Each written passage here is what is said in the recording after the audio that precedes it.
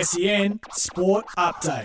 G'day, it's Sam Fantasia with the latest in sport, all thanks to car sales, everything you auto know. Pat Cummins is considering staying on as the Aussie cricket team's one-day captain. Cummins was named as the skipper after Aaron Finch's retirement ahead of the ODI World Cup. Following a 7-match winning streak leading into the semi-final, Cummins says he's open to keeping the position. Meantime, Mitchell Starc is preparing for Australia's World Cup semi-final against South Africa on Thursday. The fast bowler was rested against his wishes from the final pool game against Bangladesh, but says he's good to go. Mate, if I only played when I was 100%, I'd probably have played 10 games. So I think all bowlers around the world deal with stuff.